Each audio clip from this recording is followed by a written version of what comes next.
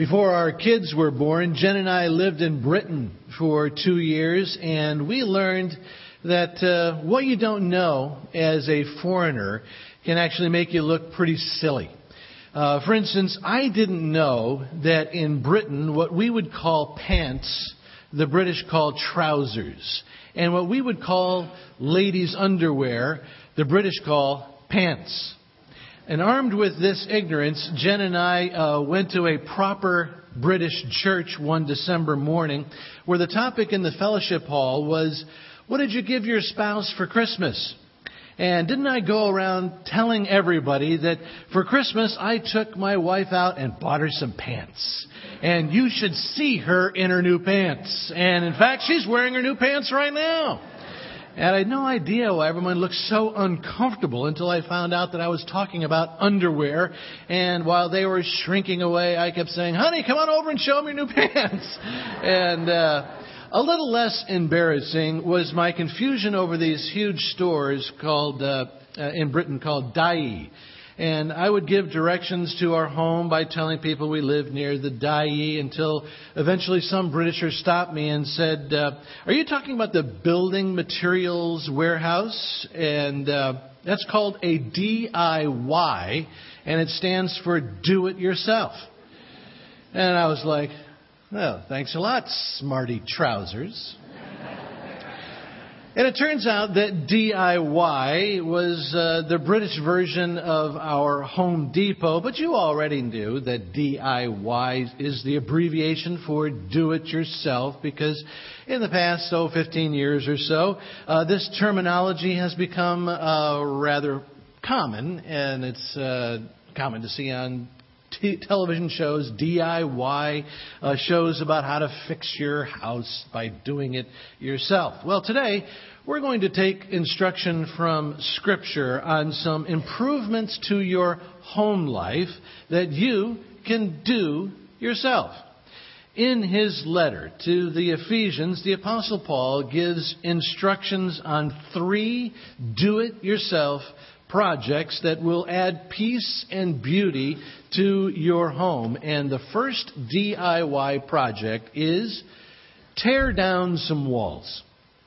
Please turn your Bibles to the book of Ephesians chapter 2, verse 14. And we're going to start our tour through Paul's letter to the Ephesian church by considering his words about what Jesus thinks about walls in families. And in this case, it's the wall between Jews and Gentiles in the family of God. Ephesians chapter 2, verse 14.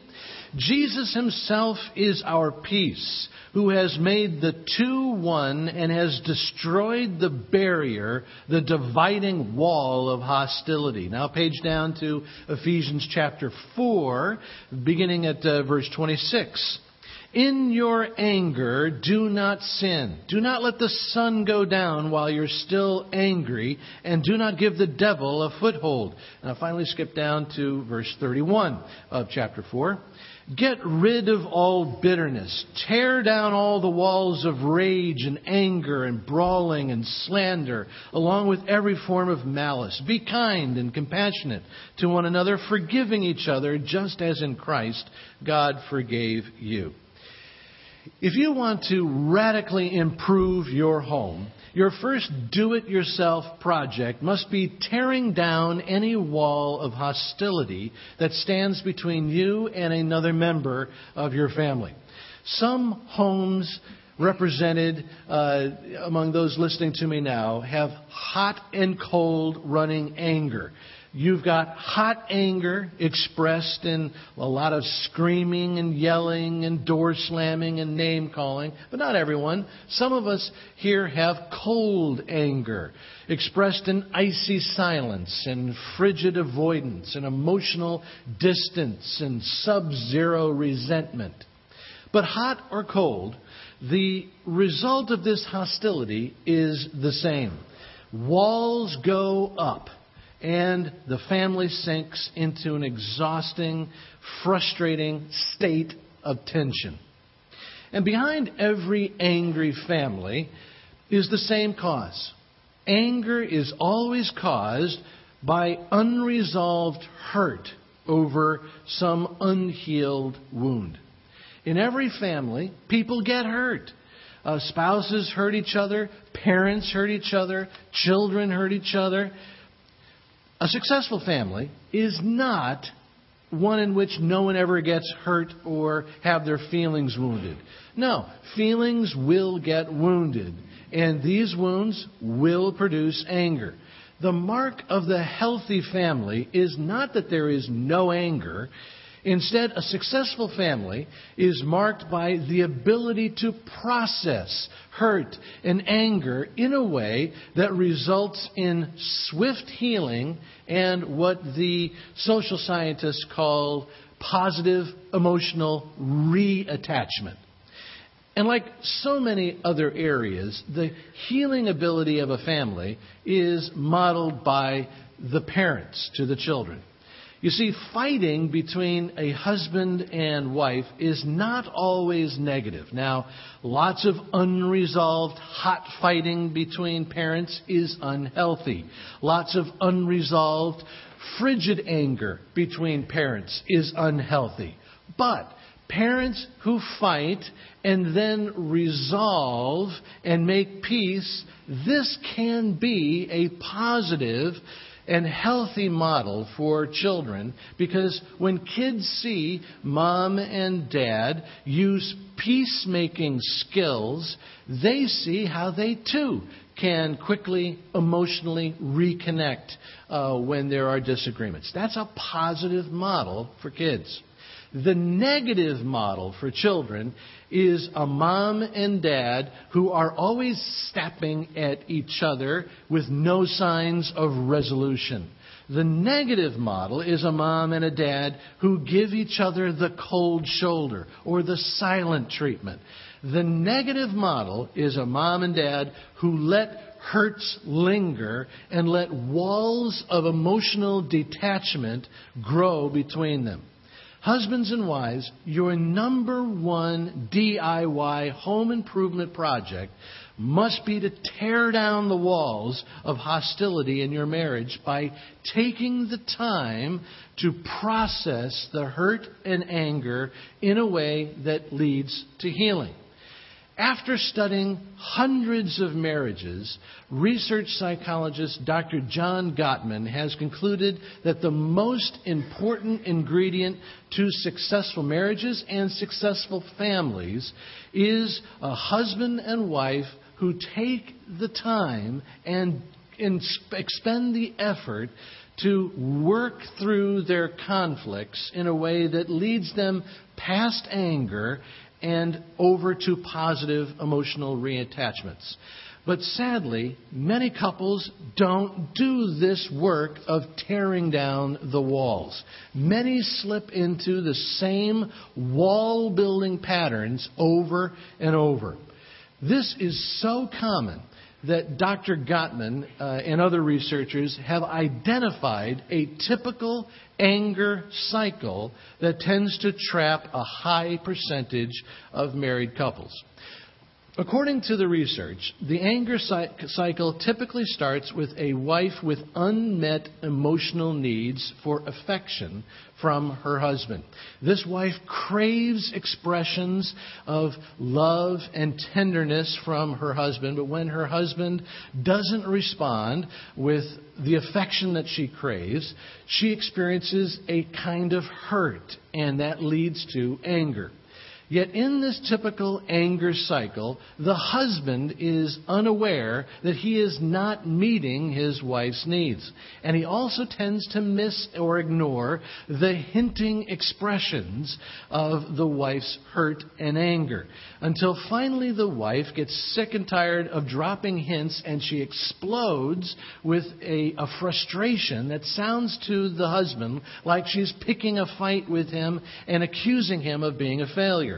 Now, when the wife explodes with this emotion, what she wants is for her husband to respond by drawing her close and saying, "I didn't realize that I hurt you. Please come here and let me hold you, and I want to meet your needs. Just tell me how I can love you more and better." But what the women don't understand is that their explosion of frustration and anger leads men to react in the opposite way. When a husband feels his wife's anger and frustration toward him, he feels attacked and hurt in a way that violates his emotional need for respect and fills him with anger that makes him want to counterattack, or more commonly, to withdraw emotionally or physically and actually close down or even leave the room. And nothing hurts the wife more than seeing the back of her husband's head in this situation. And so she goes after him with even more anger, which closes him down even more. And she continues to go at him, thinking that if she can give him one more lecture, he'll finally understand, but he doesn't understand. And the angrier she gets because of the lack of affection, the angrier he gets, and he retreats more and more. And this is the anger cycle that researchers see over and over and over again. And the only way that this cycle can be broken is for either the husband or the wife, or both, to sit down and actually look toward trying to understand instead of trying to be understood. Both husbands and wives have needs that they desperately want their spouse to satisfy. And both husbands and wives feel hurt and angry when their spouse fails to meet their needs. So the key to a successful marriage is to work at expressing what you need from your spouse in a gentle way, non-accusing way, and that your spouse can understand, while also being intentional about understanding and meeting your spouse's need. The key is to put your needs aside long enough to focus on your spouse in order to understand and how to meet your spouse's need. This brings down the walls. And when mom and dad engage in the home improvement task of tearing down their walls, the children then also grow in their ability to express their hurts in ways that quickly move toward resolution and positive emotional reattachment.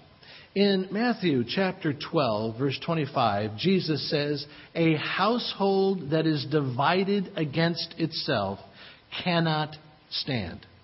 So your first do-it-yourself home improvement project is to tear down some walls. Your second DIY project is to build someone up. Ephesians chapter 4, verse 29. "Do not let any unwholesome talk come out of your mouths, but only what is helpful for building others up according to their needs, so that it may benefit those who listen."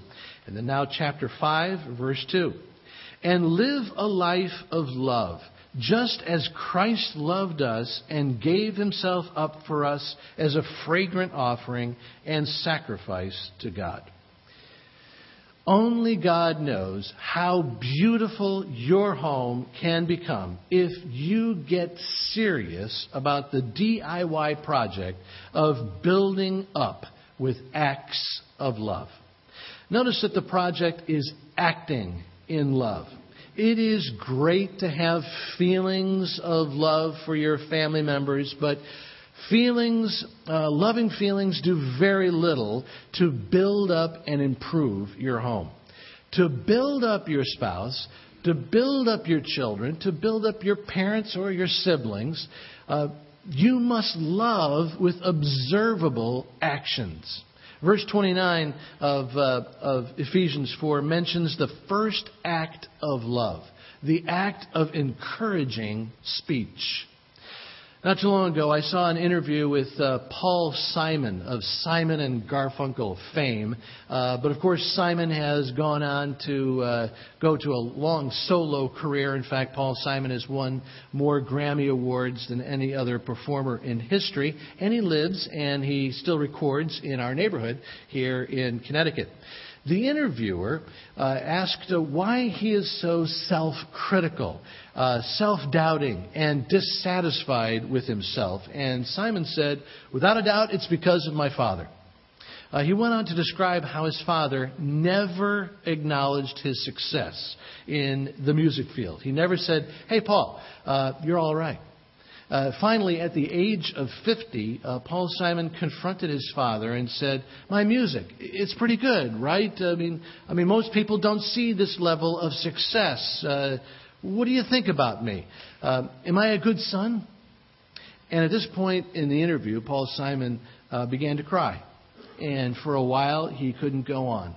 And you see, the sad truth is that you can be 50 plus, you can have fame, Grammy Awards, and all the rest, but the most important thing, you cannot buy. You can't beg for. You can't steal.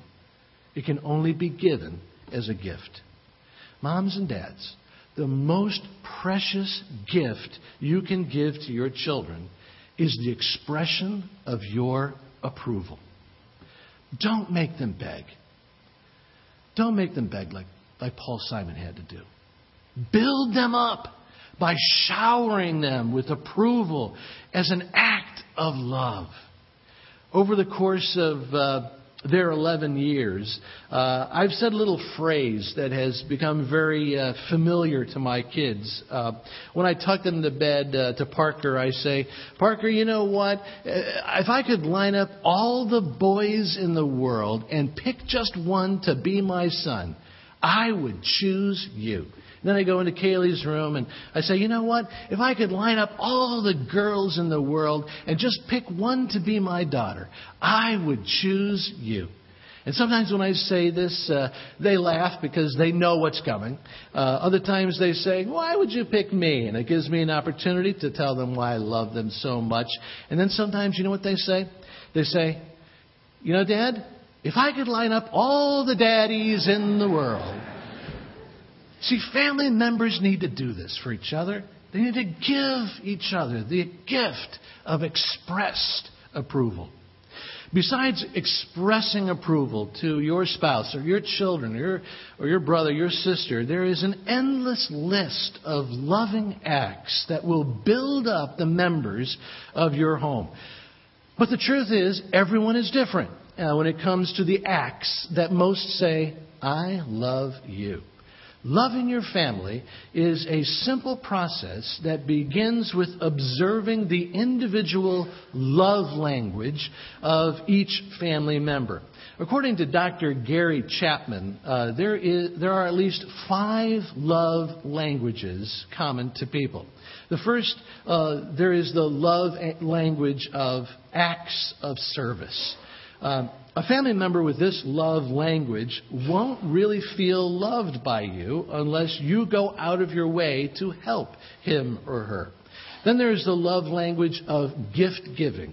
And this person feels most loved when they are given some kind of a symbol or a tangible expression of your love. Then there is quality time as a love language, and this person feels most loved when you spend time with him or her and do something together. And the last 2 love languages are physical touch, and then there's verbal affirmation, which we've already talked about. And so the first step is to study your family members to know their primary love language, or just ask them.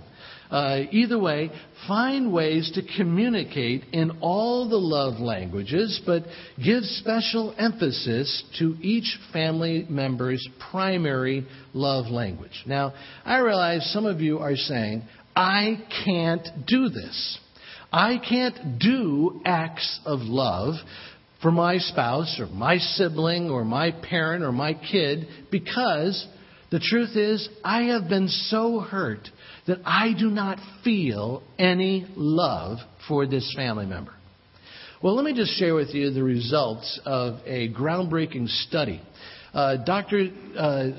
Richard Stewart, a psychologist, took a large sample of married couples who scored the lowest ranking possible in marital affection toward each other.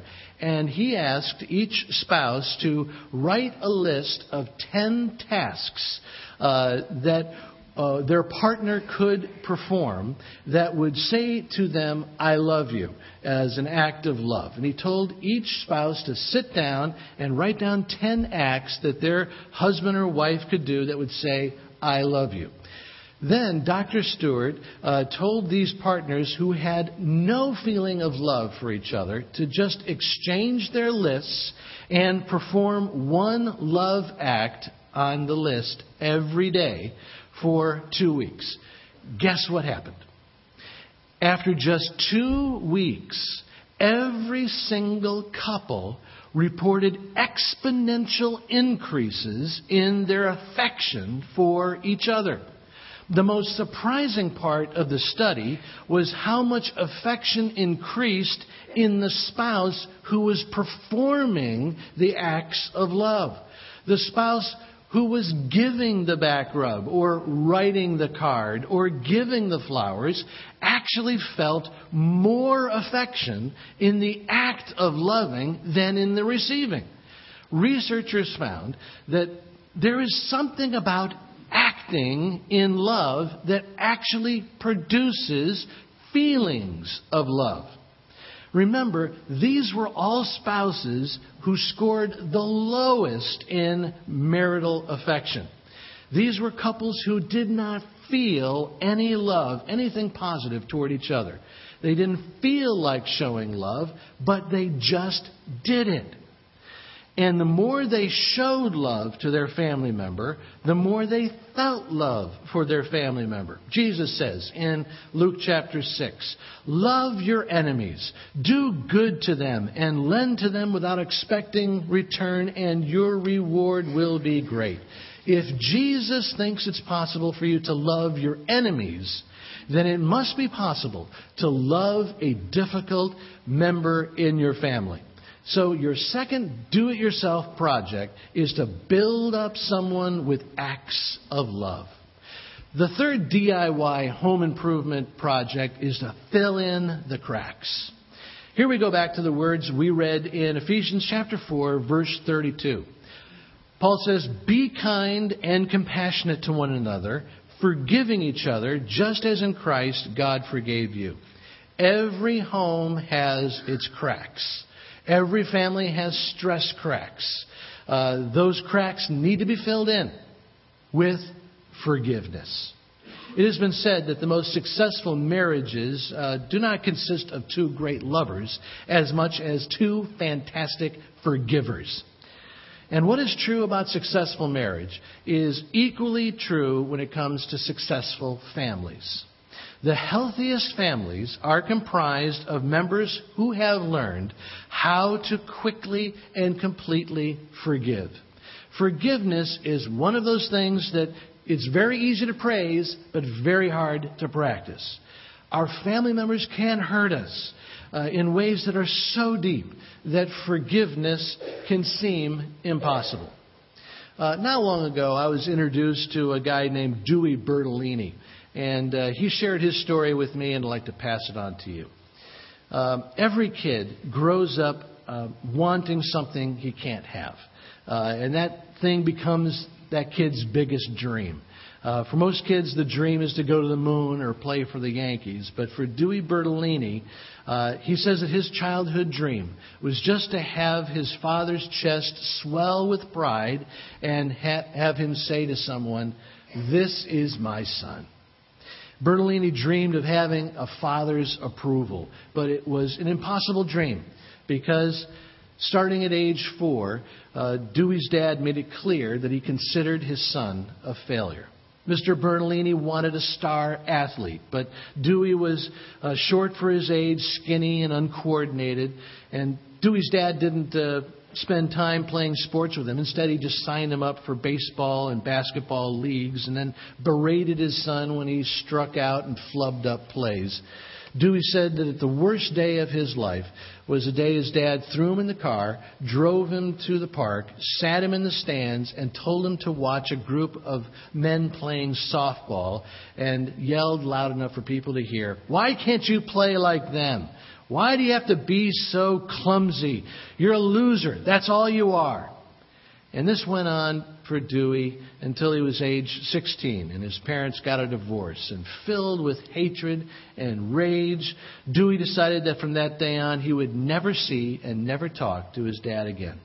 So for years when his father called, he hung up. When his father wrote, he sent the letter back. Dewey cut the man who called him a failure out of his life. But it didn't change the fact that he felt like a failure. Bertolini said that every day he woke up and he looked in the mirror and saw the face of a failure. He brushed the teeth of a failure. This continued until one day, about 5 years later, someone told him about Jesus and how Jesus loves losers. And that we're all losers when we're separated from God and overwhelmed by God's Father love. Dewey Bertolini bowed his knee and he received God's forgiveness through his faith in what Jesus did on the cross. And soon after becoming a Christ follower, Dewey coincidentally found out where his father lived. And after a hard struggle with God, he went to his father. And overjoyed to see his son, his father stuck out his hand. And at first, Dewey didn't want to shake that hand, but when he did, Bertolini says that God did a miracle.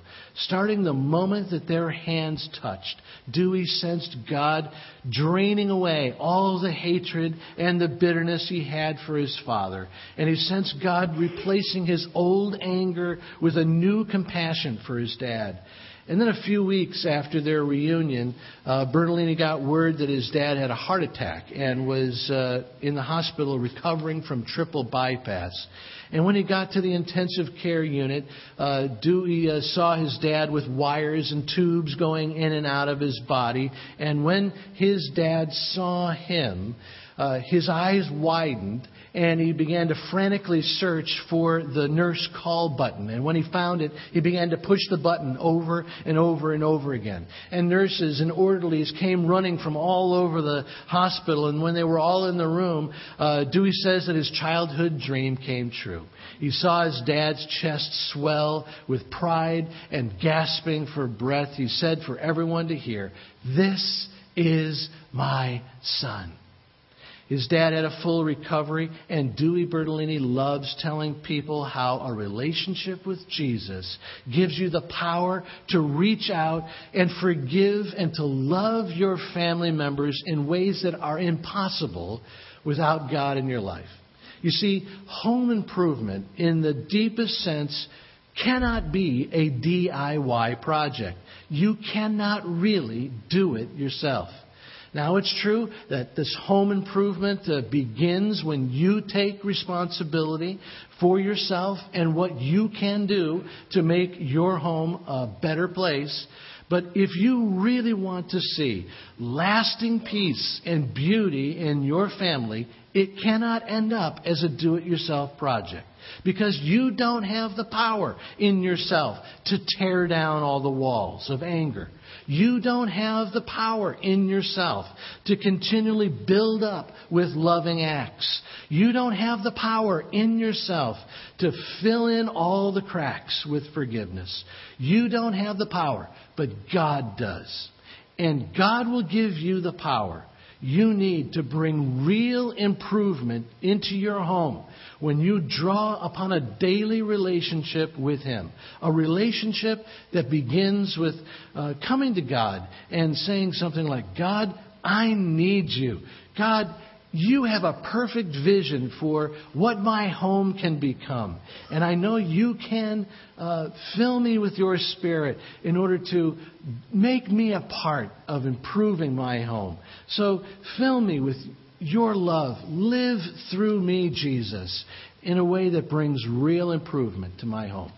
And if you have never prayed a prayer like that, I encourage you to do that even now before you leave.